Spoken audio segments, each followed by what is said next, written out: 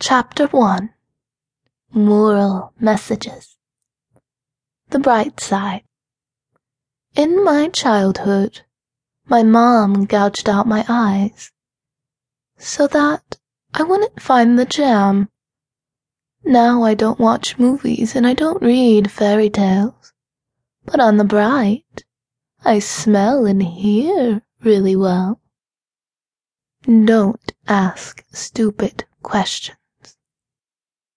I asked Peter, the electrician, "Why is there copper wire around your neck?"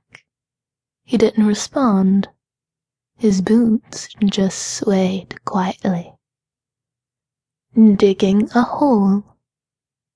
A little boy was digging a hole in the ground.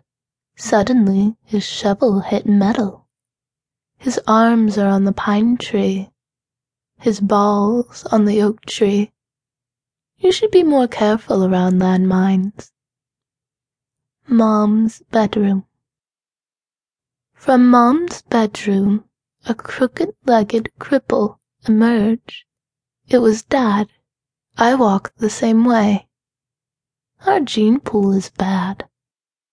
The old lawnmower. Grandpa was cutting the lawn. His blade caught a pair of lovers.